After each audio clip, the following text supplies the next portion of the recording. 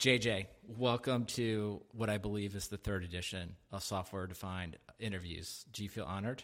I am privileged for this. Yes, and honored. With a U in there. That's right. Well, listen, JJ, I have a problem that that I think only you can help me. In my rigorous research about this podcast, I found out that you are an Eagle Scout. Is this indeed true? It is true. I got it actually when I was 16, which is very, very rare. Rare because it's older or because it's younger? Extremely young. Okay. So the statistic is 2 to 4% of all Boy Scouts become an Eagle. And most of them, of those 2 to 4%, are usually 18 because, hormones and college is coming up. You got to get that on your college resume. But I actually got it done when I was 16. And my Eagle Scout project, no joke, was me to network my school.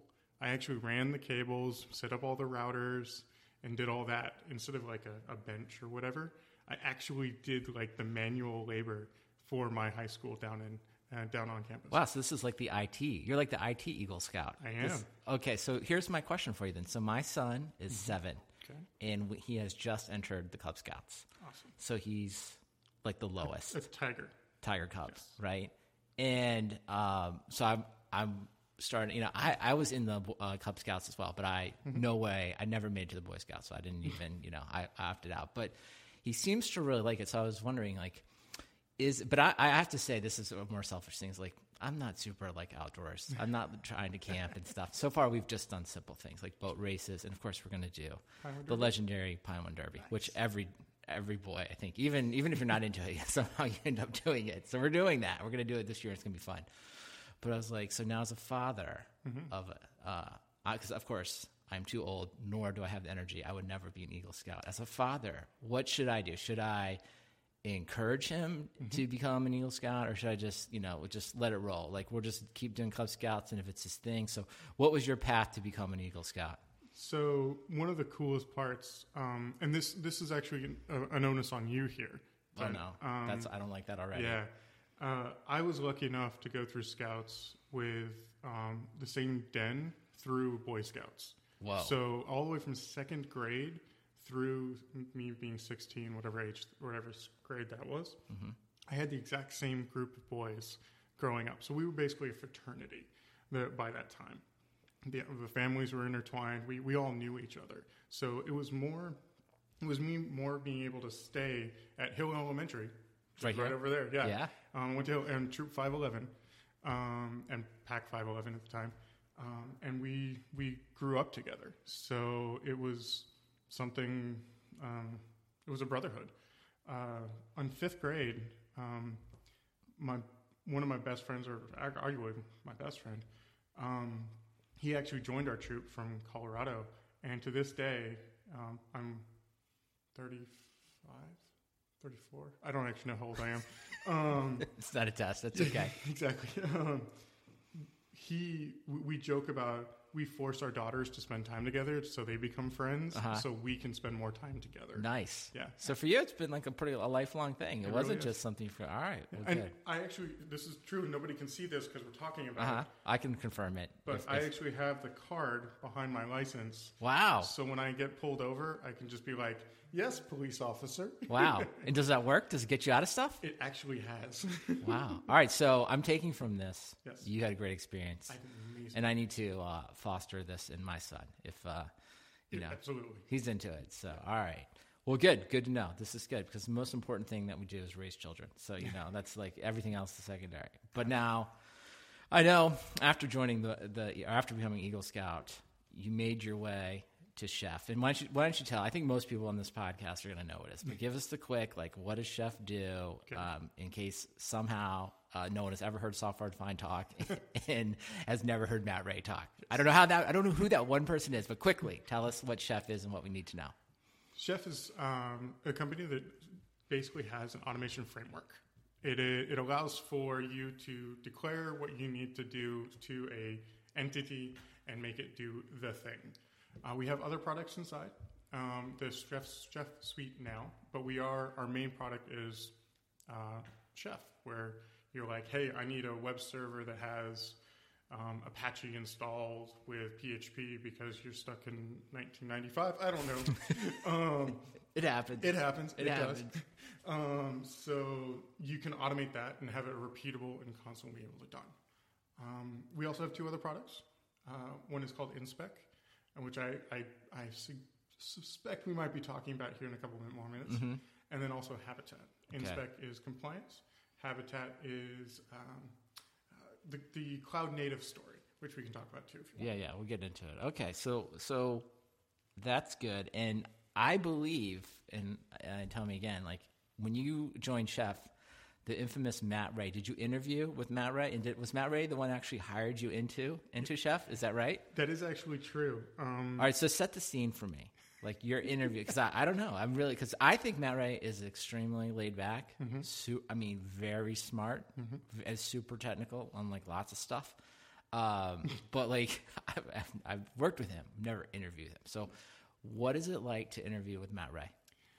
Well, one of the main reasons why I work for Chef is because I got to spend time with Matt Ray. I was actually chewing this the other day. And I was in the OpenStack world for a little while, and Matt and I crossed paths a few times in DevOps Days Austin and things like that, and eventually we knew of each other, and turns out he actually knew who I was, which I thought that made me actually blush when I found out about that. Right. Because he was the big chef. Hey, we need to say some bad stuff about Matt Ray. So after we get through the good stuff, we need to say some bad stuff. But you guys knew each other, yes. and so go on. So the previous company before Chef I was at, I tweeted Josh O'Brien, who's also another Austinite here, saying, "Hey, do you think Chef would hire me?" And he tweeted back, "Fuck yes." Okay. That was it. All right. And I sent my resume over, and turns out I was going in for one position, but Matt Ray had started a new team inside of Chef called Partner Engineering. And the recruiter was like, this dude has all these like OpenStack experience. Why aren't you just putting him as your OpenStack guy? Right. Turns out, from what I understand, this might not be true, but from what that's fine. Together, I like wild speculation. Sure. Originally, Matt had set up this specific job for Tasty Meats Paul to get hired in to become work for Chef as the OpenStack guy. Okay, we should give Paul's real name.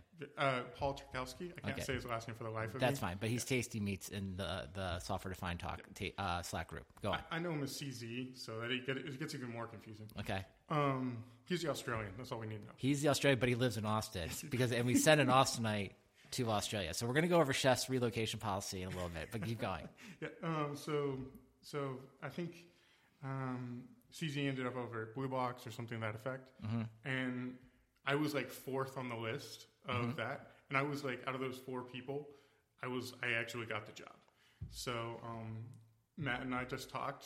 I had a couple technical interviews. Did he not ask you like crazy obscure Linux questions? Matt Ray didn't? He didn't. Oh my gosh. Because he was like, I already know you, JJ. Like, do you really want to take this job? Because it's going to be it's going to be challenging. And I'm like, so this is someone amazing because Matt Ray gave a whole talk on like applying for jobs. He gave a lightning talk, and he's like very serious about like resume and like he's kind of. I think we can say he's a hard ass, right?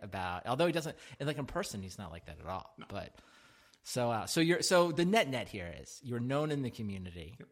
You had done great work, and that's great work. Well, I don't know.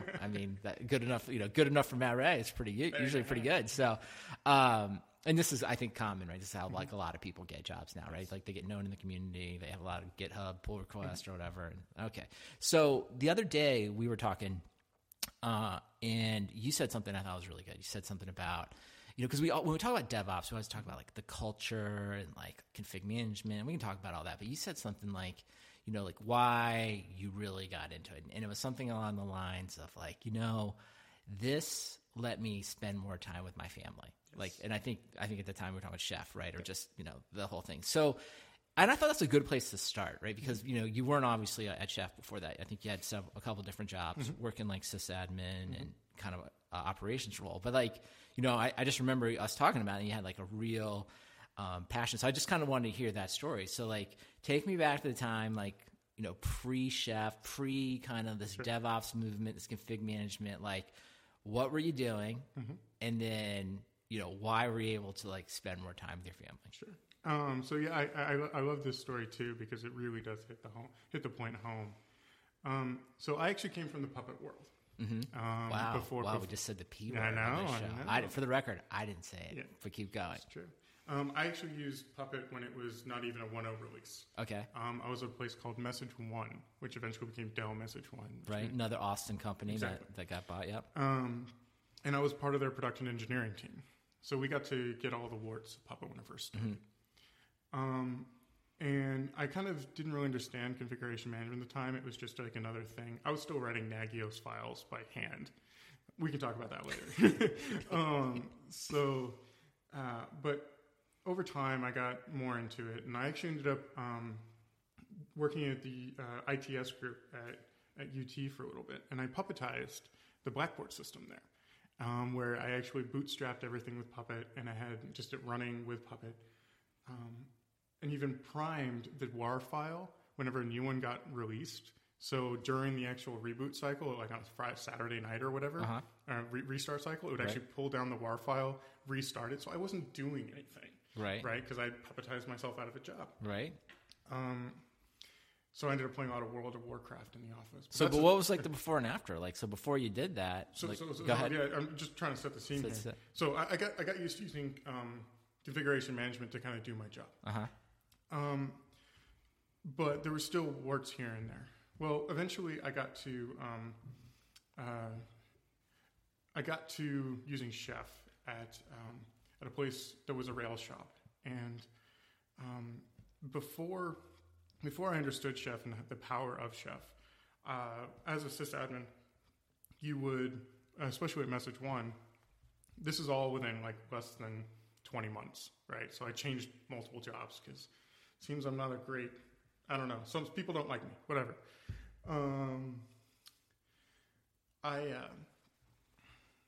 Every Christmas, I would have to go into the data center over here on Cornap, when it was Cornap, or I think it's called Z-Colo now, over here on McNeil. Okay.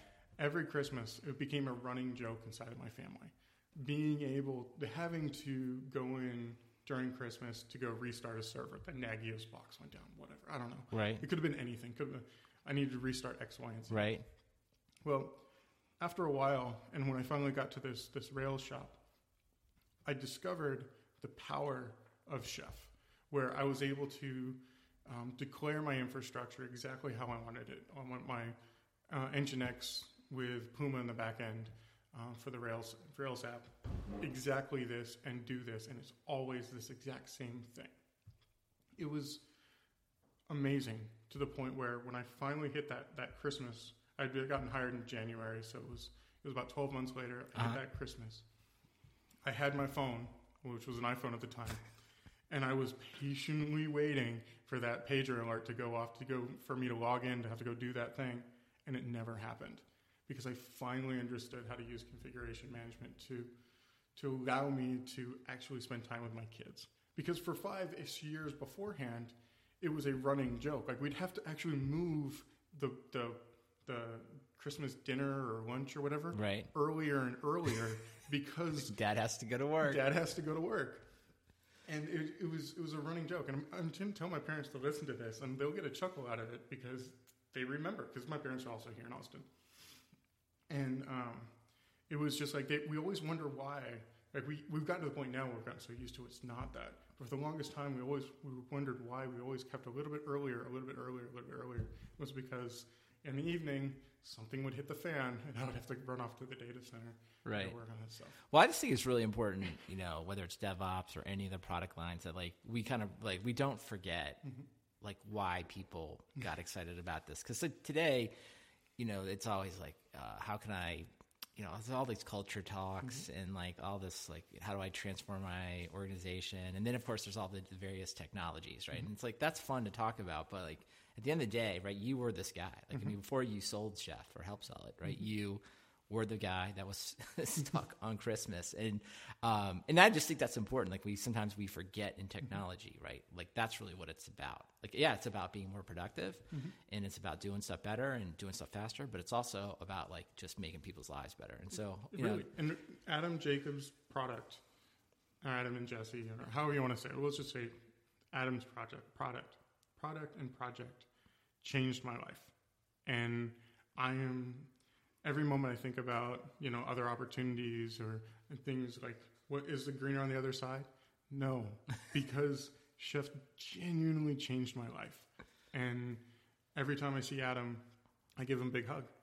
And I should mention also Fletcher helped change that also with Test Kitchen. That's a different conversation. All right, make sure we know who these people are. Adam, who's Adam? Adam Jacob is the CTO and founder of Chef. And then Fletcher Nickel is, I think he's considered just a software engineer, but he's not. He's more than that. He's right? more than that. Yeah. Like, it's true. And if he does listen to this, and I've told him, and he gets it's so funny to see him flustered. I have a huge man crush on him because he's amazing. He's on the Habitat team right now, so we can talk about that in a little while. Yeah, no, it's cool. Well, it's good. I mean, I think, you know, obviously you had a great experience with Chef, and I'll just widen it out a little bit. It's like, I just think, you know, all the people that sort of were responsible for like the DevOps movement, like John Willis and, you know, the whole crew and all the people that show up, like that's really what I think that core group of people is really getting at. It's like, hey, you know, I mean, go all the way back to like where all this started, like people trying to run Amazon and other very large situations. It's like, yeah, like, I mean, we were working 100 million hours a week and this was impossible and we needed to find a better way. So, I mean, that's, like, to me, like, again, like I just kind of come back to like, I hope people are still thinking about that today and, you know, not getting lost in like all the latest technology. Well, see, that's something interesting you pointed there, or you touched on, which was, I think we are. I think in general, we are losing this. When I came up when I was earning my bones, I'm putting air quotes up here. Right. When I'm earning my bones, we were still using Perl and like a SSH4 loop to go do stuff, right? And now that configuration management and using containers or whatever is standard, this next generation doesn't understand the pain of writing a Perl script to go do something for you out on your machines, right? There's that famous, the famous graph of the over from the 60s to now and how many servers a sysadmin would take care of. It was like 1 and then 2 and then 4 and then 10 and now it's like thousands, right?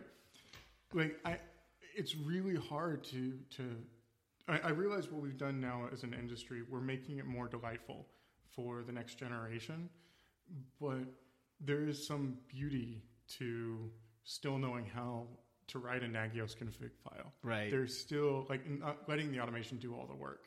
I mean, I know I've talked to some people coming out of college. They don't know what a main.cf file is.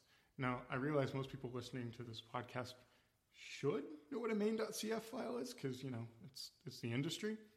But they've obfuscated so much stuff away from everybody that they don't need to know about these things. Yeah. And it's kind of what is the argument? It's like becoming a mechanic, right? Like you can drive a car. That's awesome. But if you really want to know how a car works, you got to get your hands dirty inside of there. Yeah, take it apart. Yeah. No, I agree with you. And I think, you know, it's interesting because I'm probably a little bit older than you just slightly. And, you know, I do think we see these waves come in. Like, I think DevOps, kind of that story you just told is like where everyone came from. But like, I'll go back maybe just slightly further. And it was like, you know, when Agile was sort of like the new thing, right? This is, you know, way back, probably like, you know, 90s, late 90s, 2000. And, you know, what I always say is like, you know, I'll be in a lot of meetings now. People are like, we're not Agile or we're not whatever. We're not DevOps. You hear this whole thing. It's like, you know, what I've just kind of gotten to is like, well, listen, you know, none of these words really matter. It's just sort of like what you can do. So like in my world, it was like, you know, there was a time where like, yeah, there was a lot of waterfall. Like it was just kind of like preordained that you were just kind of do it. So I get in a lot of these meetings, like, I don't know, like, are we having the perfect stand-up meeting? Is the backlog perfectly groomed? It's like, usually it isn't. I mean, frankly, it isn't. It's not ever perfect, but we've now accepted the fact that we will change the quote requirements or add user stories, you know, fairly frequently, even if it's every few weeks. Whereas there was a time, like when I got into this business where it was like, no, like you just wrote a very long document and then changing it was like, there was a change review board. I mean, it's just crazy to think about it now. So sometimes I think, we make progress, and then we sort of get frustrated that like the process isn't right, that DevOps isn't perfect or Agile isn't perfect. But I think it's also fair sometimes to like look back and say, well, we have made progress. And then, the next generation, and as we continue to work, like something new will come. Like it always happens, something new. And I think we're seeing that with the containers. So let me ask you a question. There's a conversation that popped up in one of the Slack channels I'm in yesterday, I think it was now. To you, what's the difference between an SRE and a DevOps practitioner? I honestly don't have like a strong definition. Okay. I mean, I would just say, SRE is like the Google popularized term. And then, and then just like, to me, they're all kind of the same general person and title. Okay. It's just more if I was like posting a job ad, I would probably, maybe even post a couple recs. I'd one SRE and just to see who I could get. But I personally don't draw a strong distinction. But I'm not like, I don't run. It's probably a little bit unfair to me to be like, I don't run a team of these guys. Okay. I don't run day to day. So like, I don't know. What's your answer? Well, how would you say it? That's my problem is actually, I don't know. Like for me, also being that I just do my chef integration work, I don't actually do, like, I'm no longer a production engineer, a DevOps engineer. Right. Like I've been removed from that for about 4 years. I just do integration work now. Mm-hmm. So, I mean, I'm part of the culture and I'm part of the using these technologies, but I don't actually do the work day in and day out anymore. And I really did a gut check trying to figure out how would I describe the difference after this conversation popped up. And I see both sides, but at the same time, I'm just kind of like, it feels like there's a very specific definition of what boots on the ground in SRE. Mm-hmm. DevOps practitioner is a much larger umbrella, if that makes sense. Yeah, no, I think that's fair. Well, the last place I was at before my current job was like, I just sat, it was a small company, so we'd all just sat in a big room. And, so we had developers and then we had DevOps guys. We just call them DevOps engineers. Mm-hmm. And like, what they did day to day is like they would, we were more immature. So there was definitely some firefighting, but really I always just think they were like, the DevOps guys were just like more sarcastic, right? But like they were just like constantly automating stuff. Like stuff would break all the time, but then they would, try to go back and fix it. And then sometimes, right, then software engineers, they would get involved too. So it wasn't like, the whole line there. The line wasn't super, it was just dependent on like what was going on. And there was firefighting, right? People had pager duty, right? And got called and stuff and fixed stuff. But then there was a lot of automation. But we never had anybody that was like, I'm the site reliability engineer, I'm the SRE, and if anything, it was the manager of the DevOps group that was sort of like managing the team and then kind of like looking over everything and then trying to figure out like where they should spend their time automating stuff because we had a lot of stuff to try to automate.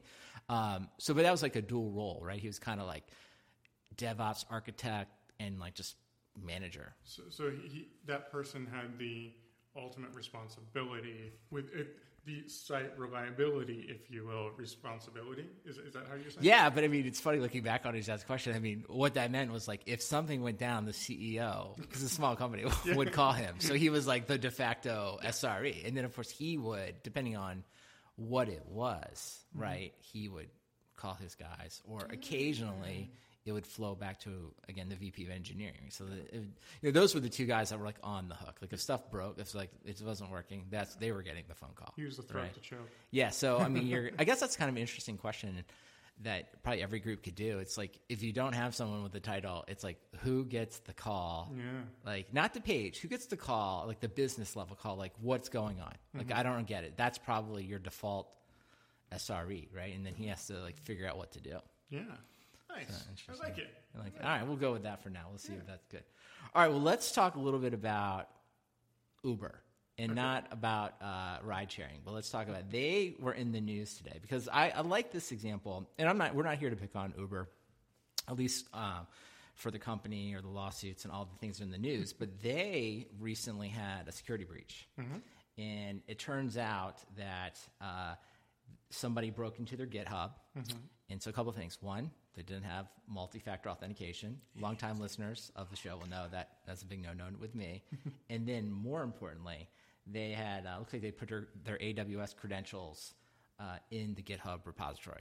So a couple of things here I want to talk about. One is Uber, putting aside anything you think about the company, it's a huge new tech company. So I think that's important here. This isn't like a small company that we haven't heard of that's been around for 50 years that probably doesn't have maybe like the smartest.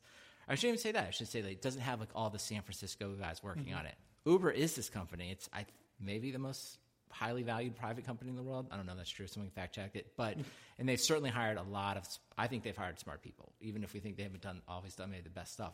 So I think it just highlights to me like what's important is like we all believe that like DevOps, and we talk about it a lot, that like people get it. But let's maybe walk through like what these guys should have done. So like first and foremost, like this is the most rookie mistake I think ever, is like putting your credentials in GitHub. Now I'm going to stop you right there. All right, go ahead. Yes. I swear, maybe this is only for public repos, but I swear GitHub actually checks for these things. They actually have algorithms underneath everything. Oh, scanning the code? Because a AWS credential is a standard, standard length X, Y, and Z.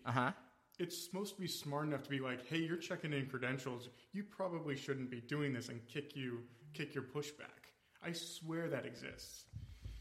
Well, I'm not going to say it doesn't. I mean, it seems like it would be a good. So this kind of comes back to auditing. So this is what we should come back to in a second. But let's just say, for the sake of argument, Elliot, for this article, and then we should maybe go fact check that and see, like, let's say, regardless if they did or they didn't do it, and they said they did it. So I'm gonna go with that. Okay. What would you have told them to do? What should they have been doing here? That's a great question. Because there's really, I guess the broad topic is like, how should people be protecting their secrets? Right? Like, I just give a 1Password file around everybody. just with one shared master password? Exactly. And it's not 1, 2, 3, 4, 5, oh my gosh. 7. No.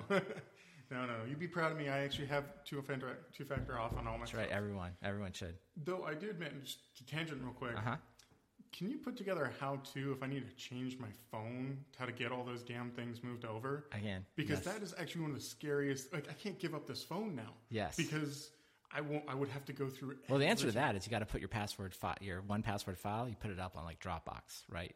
And have it. But for the Google Auth thing. Right? Sorry, I'm going to completely tangent this because I have an opportunity to actually ask someone who knows about this stuff.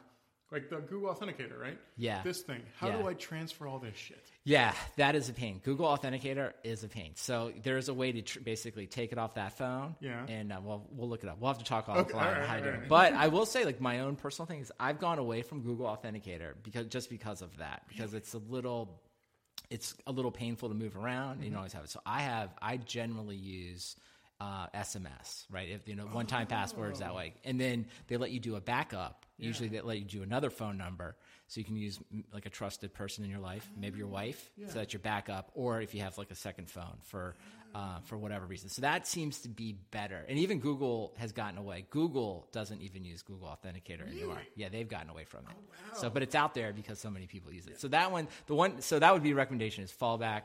In most of the places that don't now, like Apple and other places, they have it built right into like iOS, right? They let you like use that, and so like another like Twitter lets you do it through the app. So they'll either allow you to do it in their own apps, which is obviously the best because then they're kind of controlling it, and then there's SMS, which I think is second best, and then the Authenticator stuff. But can't SMS be? It can be, yes. As people say, like, can it be? It's like, yes, theoretically it can be done. So it's like, is it? But again, are we? I say this all the time. Like, are they sending you like launch codes to nuclear weapons? No, right? Like, but they're probably like a one-time password over SMS. Like in theory, it could be broken.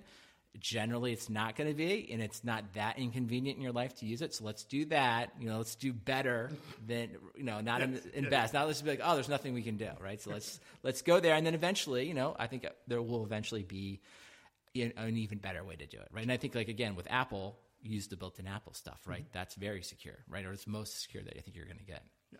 But nonetheless, we diverged. That was good. But I like talking about that. let's go back and talk. So like, let's go back to Uber. Like, what would we recommend at Uber? Because I think this is simple stuff, but like, hey, they have secrets. They shouldn't be in GitHub. What should they have been doing? Well, going back to the check against it. So you obviously your secrets exist, right? Yep. You have some way to do it. You probably have an environmental file or something like that. You should be using your best practices of doing those types of secrets. Google how to do secrets with Rails, right? There's a million different ways to skin that cat. Yep. Force standardization across your organization and pull those secrets out. And then create spot checks. Surprisingly, or not surprisingly, I guess InSpec is great for this, right? Where you can actually have a way to validate to make sure that you're like, well, actually, for that matter, a bash script or a git commit hook that you standardize on to make sure that, you grep through everything to make sure that this secret doesn't exist inside of here, and then you push it out and not have to worry about it. Yeah. But the more you read into that article, with the two-factor auth and the way the person got in, and also what I was hoping that we kind of meander over to, which was the CTO in that article said that he had to testify in front of the Senate. Yeah, because of the breach. Yep. Yeah, that's horrifying when you start thinking about it, right? Where you have to have, like, if you have someone in front of Congress having to do this type of work, you need this level of protection. You need to be doing as Adam says, the hard right thing, which might hurt your business in the short run, but it's a hell of a lot better than getting completely gutted by Congress in 5 years' time.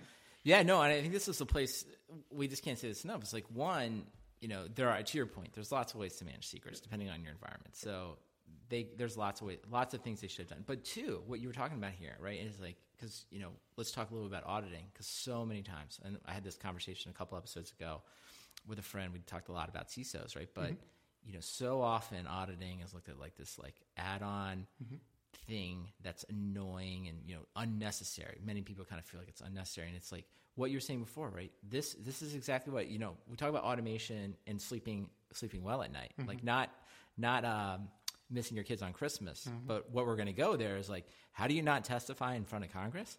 Is that you take the time to, and again, like once you get the automation running, what you were saying before, and there's, we can talk about InSpec, great solution, but you do it lots of ways, right? Around, you need to go through and be checking for all of these things all the time. And it's not just like, did you put passwords in there, right? It's all the other stuff, like, are my servers properly configured? Do they, do they not have SSH on them? Do they not have all the different things on them? Because once you get in the condition of doing that, right, it's the whole idea of like, you got to go slow to go fast. And I think, and I just think it's a great example. Like Uber, it's worth more than any company in the world, has all the talent in the world to do this kind of stuff.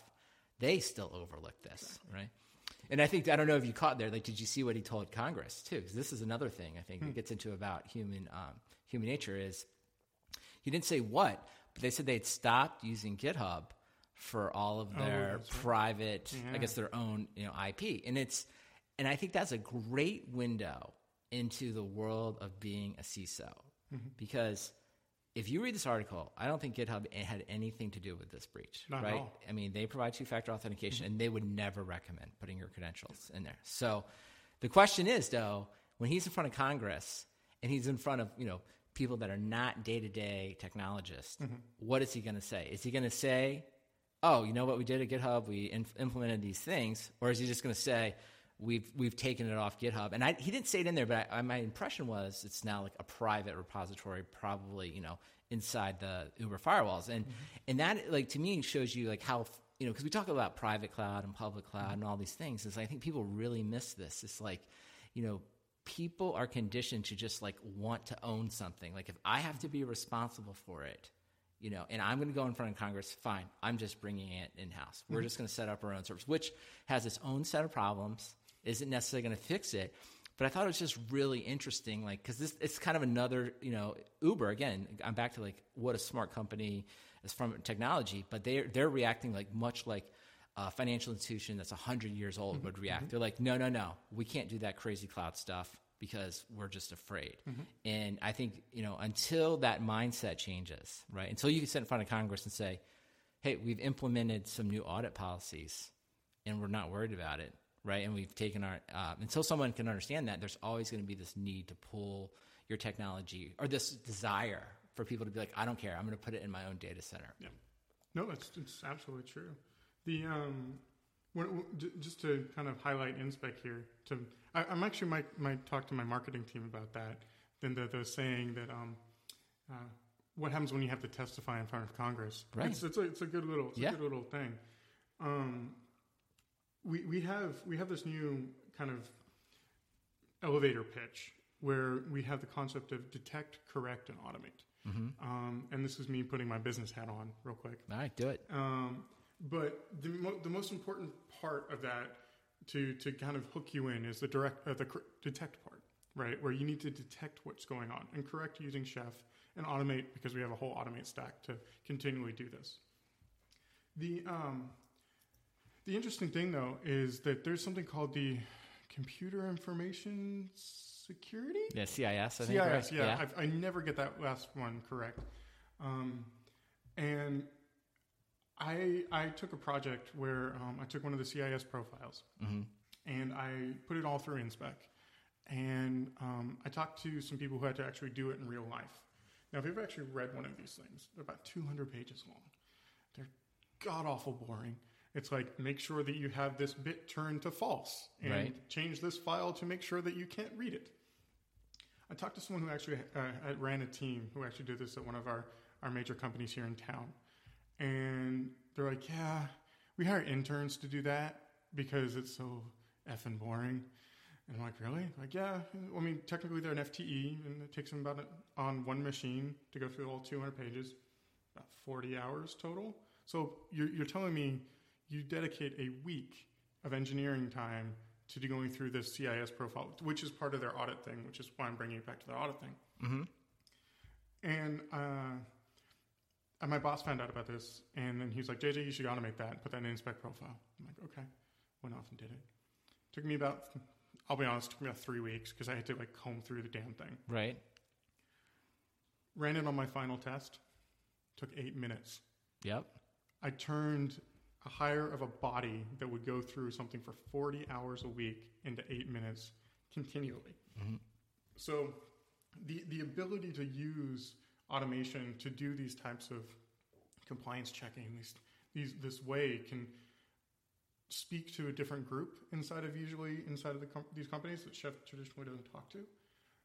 But it opens up your eyes because all of a sudden instead of looking at that famous Excel spreadsheet that we all know exists, right? Yes. We all know that exists. Yes.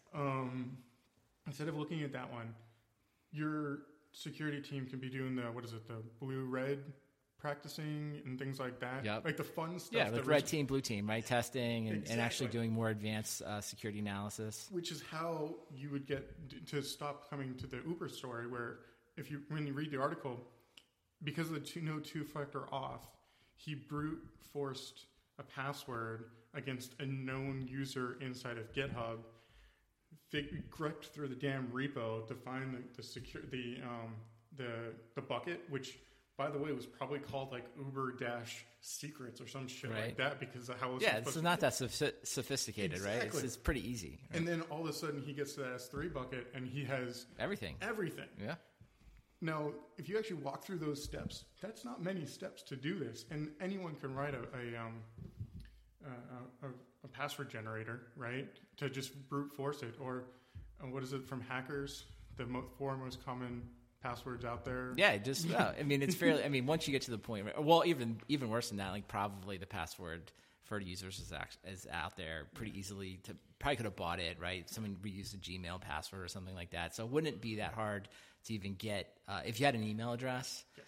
Not that hard to probably all of our let's say this all the time. All of our passwords are everywhere. So don't you're not special. Your password also is somewhere that's been stolen. So either change it, use two-factor authentication.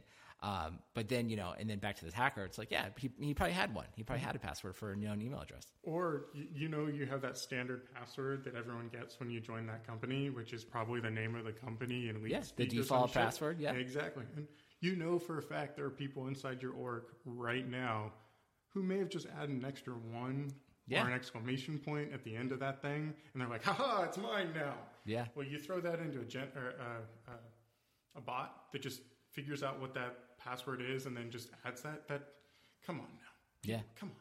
Well, I think that's the whole point, is that, until people up front, right? And I think today, I always say, where are we, like, in the world? It's like, and we'll talk about the second, right? Because I think that's one of the blog posts you wrote here, like right tool, right job, and the idea that everything, really shouldn't be touching these servers at all. So and I think that's pretty well understood. I think people know, kind of thing, when they're deploying a bunch of stuff, they're redeploying it, that, hey, we're not doing it the old way. We're not going to be out here like manually playing around with one server. But I don't think it's gotten through on the audit side. Like, hey, when you do this, like, just like you're automating all, because I think it's not this immediate. Whereas you told the story already about like being called on Christmas, and a lot of people you work with or in this profession have that on-call story. Like, I left the thing. Only a few people get to testify in front of Congress, right? And that's why those people are typically not the ones. So they're not feeling the pain as much, but it's still there, right? So that's why I always think, and I think, Chef has led, with Inspect, I think they've done a lot of work, right? On kind of taking the long written form, long legal documents that kind of come out of the legislature, right? And actually turned it into, because I think last Chef Con, I saw something like say, okay, like this is the recipe, or what's it called in Inspect? It's called a compliance profile. Thank you. They actually turned it into like, well, here's the profile. Now anyone can use it. So the more that the industry builds these profiles up, right, and we can just grab them all, the less work that any of us have to do. All right, so we should talk a little bit about, you are No SSH JJ, and maybe we should, because I think, you did spend some time writing a blog. So like what, I guess the name, I will tell the story. The name is you at some point where I think wrote a blog post just about, hey, no one should be using Secure Shell, right? And so I famously, one of us, I don't know, somehow called you No SSH JJ, right? And I kind of, give you a hard time with it because it's just funny, right? Because like everyone wants to get on the terminal and like muck around, like we all like to do that for various reasons. But what is, when you say kind of like this right tool, right job, like, what does it really mean? What should people be doing? Sure. So for me, obviously I'm a Chef employee, but as I've stayed at Chef for a pretty long tenure now, especially the conversation around, I have more conversations at conferences about the dark ages of Chef, right? Where, Chef was really hard for me to use, blah, blah, blah, right? And it's always becomes off very antagonizing. And I've realized how to have those conversations in a constructive way. And normally it comes down to, are you using any type of configuration management? Because that's normally how they see us, as configuration management. And there might be an Ansible, there might be a Puppet, and there might be some Salt, believe it or not. But normally it comes down to, I try to have the conversation about having any type of tool that does the job for you. I don't care if you use Chef or not. The beauty of Chef, or the beauty of Inspect and Test Kitchen specifically, is we can wrap your configuration management around it. You should use the tool that makes your life better. If you have I don't actually have it in front of me right now, but Thomas Kate, a good friend of mine, he actually says, would you use a hammer to saw a piece of wood, or would you use a saw to hammer a nail, or something to that effect? And how ludicrous that is when you picture someone doing that in your mind. A lot of those times, that's the conversations you have around configuration management and the way you do your stuff. I realize there are people out there who are, what's the term, Pythonistas? I think it's Pythonistas. I have not heard that term. Well, I like it though. A person who like uses Python only, yeah, right? Yeah, the take on the fashionista, Pythonista. Pythonista. Okay. I'm sorry if that's considered derogatory, but that's what I've always heard him as. All right. Yeah, sorry. And then there's a Rubyist, right? Okay. So there are people out there who only focus in Python. And when you try to put Chef in front of them, they look at you like you're a goddamn idiot. Right. Because it's like, I only do Python. Why would I ever want to use anything else? Mm-hmm. Well, that's fine. That's awesome. find the tool that fits your job and your reason, and let me tell you about a story that can make your life better down the line. Mm-hmm. I don't care that you're not going to use Chef or use Chef. It's not about that. It's about using the technology to make your life better. So when you're ready to talk about compliance, or you're ready to talk about your cloud native story, then I can come and offer you something to build that up above it. And that's where all that blog post came from, was that I got so personally frustrated where I felt like I wasn't getting my story across. Mm-hmm. And it's not that I'm trying to, I mean, obviously I'm a chef, advocate, but sometimes it doesn't fit the right job. Right. And that's cool. Like, I'm fine. Like, let's not waste our time about me trying to convince you to use Chef to do this thing. Mm-hmm. Like, it's cool that you're like, so being on the partnership side. Right. Oh, I didn't even tell you what I do. That's another thing. What I do at Chef. I'm a partner architect. I don't know what that means, but that's my title. Hey, we should interject here. For all chef management, but you love your job, even though you don't know what it means. Yes, I do. But continue on. Yes, continue on. Adam Jacobson. It's all right. It's all right. He likes it. He likes it. Keep going. I do. But everybody knows how my humor. But yes, so I work with companies that it's obvious that they have a checklist of, like, we need a DevOps movement, right? And we need to be integrated with this DevOps tool so we can check this because what's an MBO? Is that the term? Or OKR? Management by objective. That's one. There's many of them. There's an OKR with someone. I don't know that one. Okay. There's a lot of goals stuff. Yeah. A lot of corporate goals that we're all meeting. Somebody on high at these big corporations told them that they need to have DevOps integrations. Right. Whatever the hell that means, but sure, that's beside the point. And you can tell that these companies have come to all the 3 or 4 major configuration managements at the exact same time and be like, hey, I need to write an integration with you. And it's even better when they forget who they're talking to and they call they get confused. They get completely confused. It's so funny. It comes in cycles. Where I'm going with this is it's really interesting to see how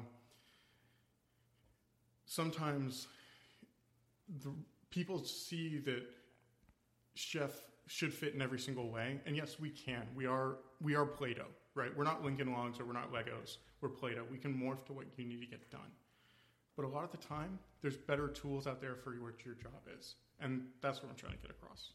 I was rambly there. I'm sorry. That's fine. That's fine. Hey, there's no, everyone, you've heard Coach talk, right? Oh, you can go leave here for hours. It doesn't matter. No, I kid. I'm trying to grow my beard out like him. I'm trying. Ooh, you see, I got the that's quite the challenge. It is. We'll have to get some pictures. We'll do side by side. So, one of the things I wanted to hit on too was, so I think we know right tool, right job, but one of the main things that's our most popular technologies that you do a lot with, and I think all of our listeners probably use, is VMware, right? And I think, probably no company in the last 10, 15 years, at least in enterprise software, has been more successful. I mean, they've gone from kind of just this upstart to like dominant in a lot of ways in the industry. So, and I think this, like the people always talk about like the monolith, the scary monolith. But I think, many applications that out there today are monoliths, right? They're probably running on VMware or something like that. So, in your day-to-day work as a partner architect, even though we don't know what that does, I know you do a lot of work with VMware. So, like, what do you see? Like, what's the state of VMware in your mind today? Is it something people are moving away from, or is it something people are evolving with? So, I'm going to speak a little bit of hyperbole, but that's how I speak. So, anyway. Every enterprise I talk to has VMware. It's that simple. If you talk to anyone who is not a San Francisco Bay Area startup, right? They have VMware.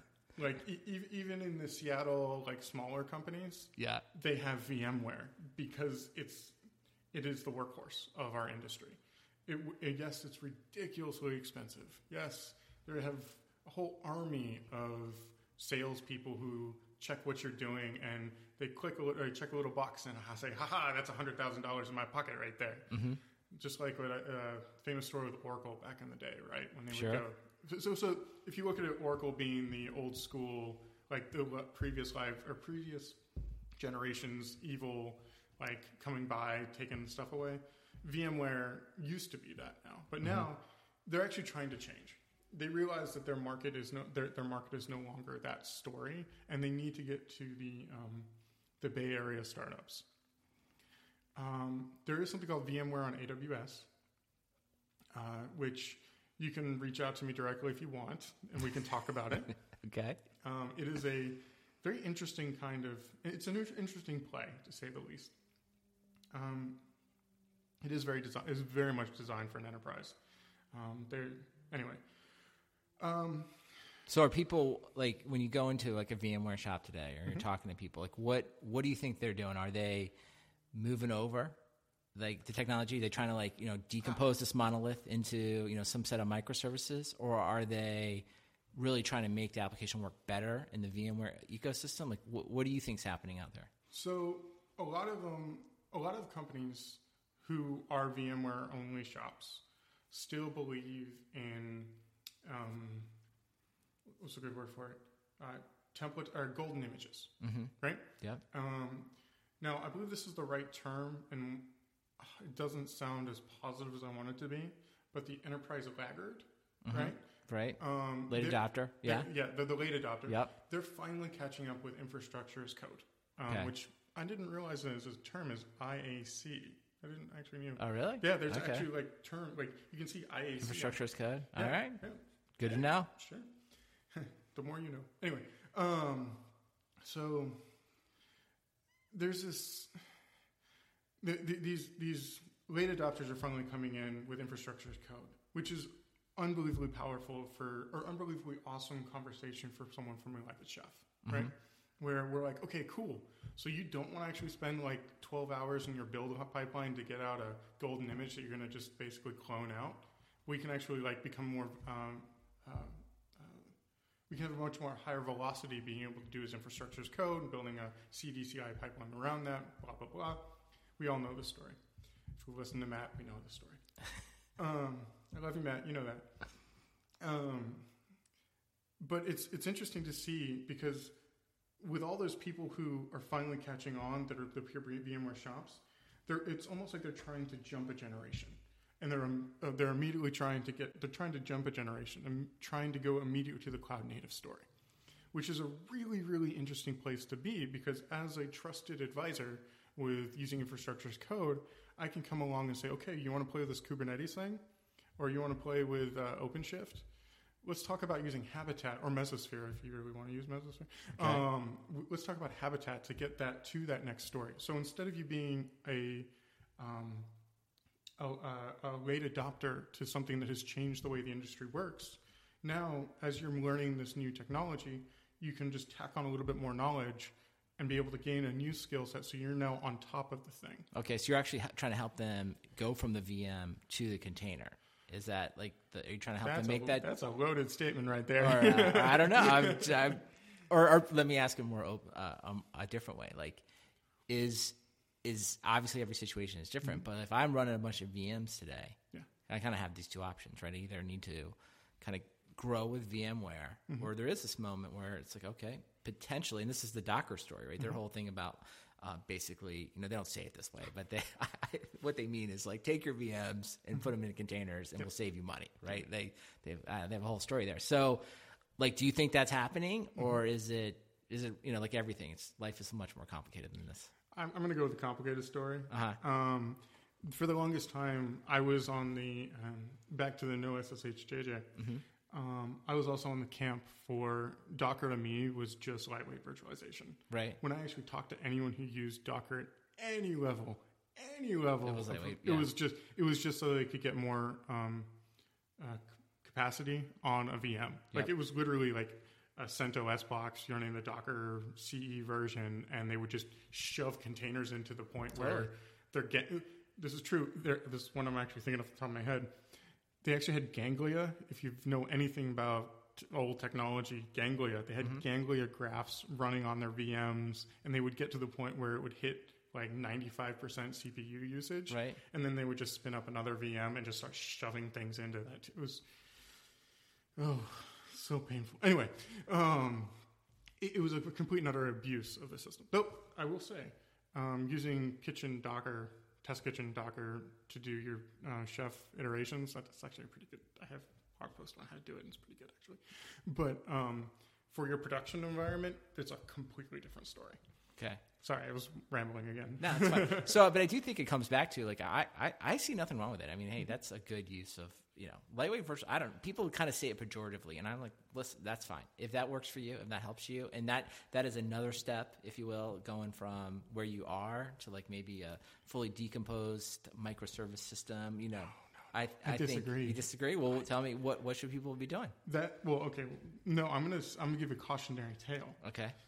That VM that you were shoving those containers into, it gets, because of the way C groups are and the way the system was, at least at the time this was being written, it's gotten better over the years. At the time, one of those containers kernel panicked, whole VM would go down. Okay, so the whole thing. The whole thing. Yeah, so you lose like a zillion other Exactly. containers and stuff. Okay. That's where Kubernetes comes into play, though, Yep. right? Where because there's I'm using the wrong term, but right term, the orchestration Yes, of I think it's Kubernetes. the right term. Yep. Because it has the watchdogs to know what's going on. So if one of those did restart, and it would restart and come right back up, and you can expand and contract. That's the beauty of Kubernetes, right? Is the ability to do blue-green deployments in a effective manner. Though I was actually listening to Software Defined Talk on the way here to kind of inspire me to think about things I say. And it was one of the I think you actually said it, which was the way that Kubernetes is and the way that things are done with the Heptio story. It's just stuff on top of Kubernetes, right? People still need to realize that when, like, as a industry, Kubernetes is just one piece of the puzzle. Definitely. And everyone else is trying to monetize different portions of it on top. If you went to KubeCon here in Austin, you saw that all over the place. It was just like OpenStack back in 3-4 years ago, where it was companies who were trying to monetize this new foundation. Like, as we're sitting here in your house here, you have an amazing foundation to your house, but you have a million different ways to build the house, right? You have different ways to do doors or whatever. And people are trying to jump on that story, thinking that they can just go to GKE or on-prem Kubernetes and be like, that's all I need. Yay, done. Let's throw it into production. No, there's this whole other world around it that as an industry, we need to either pump the brakes or we need to get some very, very opinionated people creating industry standards so we can put this stuff into production. Yeah, I couldn't agree more. I mean, I think that's, and that's, we end up talking a lot about on Software Defined Talk about Kubernetes, but that's what's going to happen. I think that's the next several years is, everybody knows the basis Kubernetes, and really that's building on top of Docker and the container format. So those things are solidified, but now you're going to see the next couple of years, the rest of that ecosystem, Istio and all the stuff that's coming out, right? Solidify. And then at some point it needs, I say this all the time, like it still needs to be a lot easier, right? And that's where it needs to because I know a lot of people involved in it now are like, yeah, it's really well decomposed, and you look at all the projects and all the, the architecture diagrams, and that's great. I mean, that does allow for innovation, but at the same time, I always think until this kind of gets, to your point, opinionated, and people are like, this is the way you do it, and it's pretty simple, and we all just learn it, that's when you're going to see the massive, the adoption of the rest of the world, the non-San Francisco world. So just to tie it back to two of the other things we were talking about a minute ago, there is the one commit I have to the Kubernetes ecosystem. Oh, wow. Wow. Yes, Let's hear it. I didn't know. Yeah. My research didn't turn this up. Well, it's just a document. Well, every documentation is important. It is very important. Underrated. Yes. It's underrated commit. Yes. So there's a project inside the Kubernetes GitHub called Kubernetes-Anywhere, which is designed to be a Terraform plan with either Azure vSphere or vCenter, whoever you're talking to, or Google Cloud Platform, GCP. Okay, GCP, yep. Yeah, not GKE, not the actual Kubernetes. Not the Kubernetes, but the cloud platform. Yeah, so you can actually spin up VMs to do the work. and it's just one that does it, and it actually works flawlessly. To your statement a minute ago about how easy it is to go. Yeah, if you do Kelsey's Kubernetes the hard way, yeah, you're going to need a bottle of scotch and probably some time. I get it. I totally understand. There are people who want to do this. But if you want to just play with the damn thing and you don't want to go to GKE because GKE is doing something a little bit more production-like, if you just want to play with it, understand how all the pieces come together, and get the API endpoint on your on-prem site, right? Kubernetes Anywhere is actually really well done. Really good. Yeah. All right. Well, then everyone should go try it. They should. I think we should recommend that. All right. So we are almost out of time, JJ. A couple things. First and foremost, I think you have ChefCon coming up, right? We do. Tell me about ChefCon. Where is it? What should people do? How do they come see you? Yeah. Well, so at ChefConf last year, which was here in Austin, I took over a job at ChefConf, which was the information booth. Oh, okay. Yeah. Rob Kidd and I. So as chef employees, we're supposed to volunteer for different positions. Okay. I think I was originally going to do a talk or something, and it just didn't come through. So I ended up just sitting at the information booth in the main room with my laptop and just answered questions. And it became like the most awesome job for me and Rob, because we had people who needed to ask questions, and it would be ranging from chef to where get the best tacos in Austin to where the bathroom was. Okay. So at ChefConf this year in Chicago, I'm going to volunteer to be in the information booth the whole time.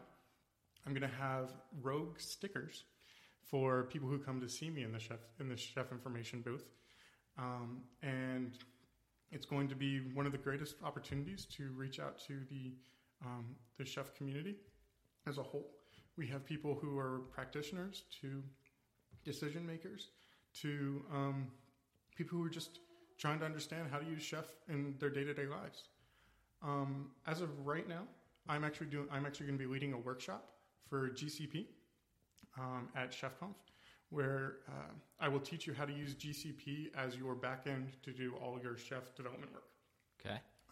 If you don't know, I'm going to plug GCP right now because it is an amazing cloud. It really is. Google has done some really awesome things with their compute cloud, and if you need to learn how to use Chef to drive it, I'm your boy. Okay. All right. So when is it? It's in March? May. Is that what it is? No, May 24th through the 26th. Okay. And what's the URL? Where should people go? chefconf.chef.io. Okay. And we'll put that in the show notes. I was sign up. My wife's birthday is the 27th, so I have to remember these things. You better know that stuff.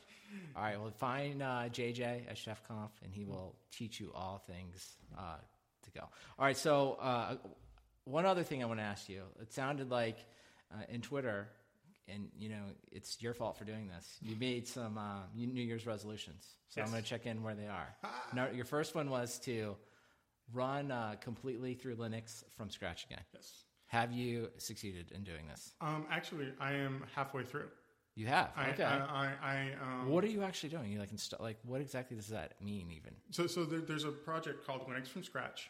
It's about an 800-page book that teaches you how to build and compile your own version of Linux. Okay, so you're building your own distro. I'm building my own distro from the ground up using all the major tarballs. So they give you like 30 tarballs, or I think it's more like 50 tarballs. Wow. And compile. Now, the first time I ever did this was on a 666 megahertz CPU.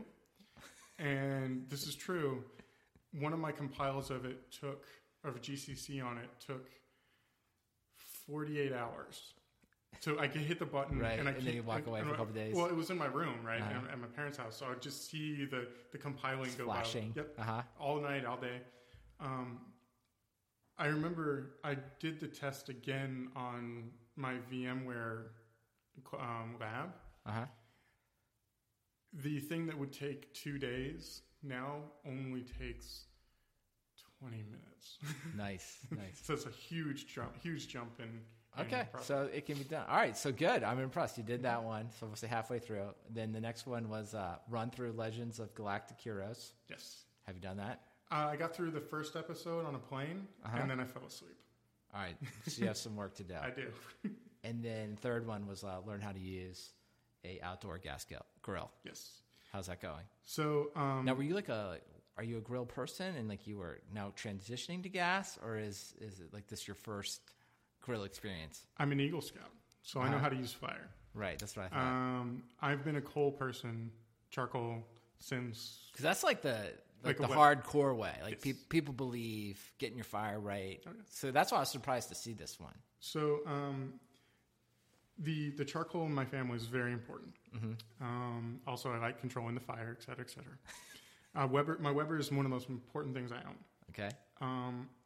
But over Christmas, my parents and my wife conspired against me. And my wife has gotten, what's the right word? Annoyed with how smoky I smell after I grill. Now I get it. So my wife and my parents wanted me to start using a gas grill too. So they finally pooled some money and it's like, congratulations, here's yours for Christmas. Well, I hadn't actually bought it until the day before the Super Bowl. So I finally got to use it, and I'm seeing the advantages because it really is nice to just like hit a button, have something out, and I can just go throw my beef tenderloin or my T-bones on there, and then just walk away 15 minutes later instead of having to spend 2.5 hours getting the fire ready, and then all the prep work. So I see the advantage, and I believe that I'm learning. But where I actually have it in my backyard, the wind whips in a really weird way. So I can't turn it down than like one click under the full on fire. Right. Otherwise, the wind whips and it knocks out the gas. So I can't really play with the temperature as much as I want to, but I think it just might be a location. All right, so you've made pretty good progress. That's pretty good. It's only February. Yeah. And you're well into your New Year's resolution. So, all right, well, your final question here, this is a question I like to end on for everyone, is what do you know that you wish more people knew? So it can be anything. What is something, whether it's like a tip in life, a book you read, a philosophy, what is that? The first thing that jumped into my head was I wish more people knew how to turn a canoe over properly. Really? Yes. Why? Because they're drowning in the water, or what? Just like so. Okay, I'm talking about a United States canoe, not the canoe that someone in like England would understand, like not a kayak. Okay. So we're talking the full open thing, like yes. 3 people sitting in it. Yes. You probably saw it if you're in the Boy Scouts or Girl Scouts. Everyone has seen Everybody one. has those. Yeah. Okay. Yep. So if you don't know, first of all, the thing's designed so if it fills up with water, yep, it still floats. Okay. Right. Good to know. So that's okay. Good to know if you're drowning. Exactly. But the actual ability to have it and then get out of it, turn it upside down, and then push it out of the water, being able to tread water to do that, that is a skill everybody should have. Okay. It's almost like sailing like a little sunfish. Like just a little sailboat to be able to do those things. Even though I haven't done it in years, I know that the ability to do it, everyone should be able to do that. All right. Well, it's good to know.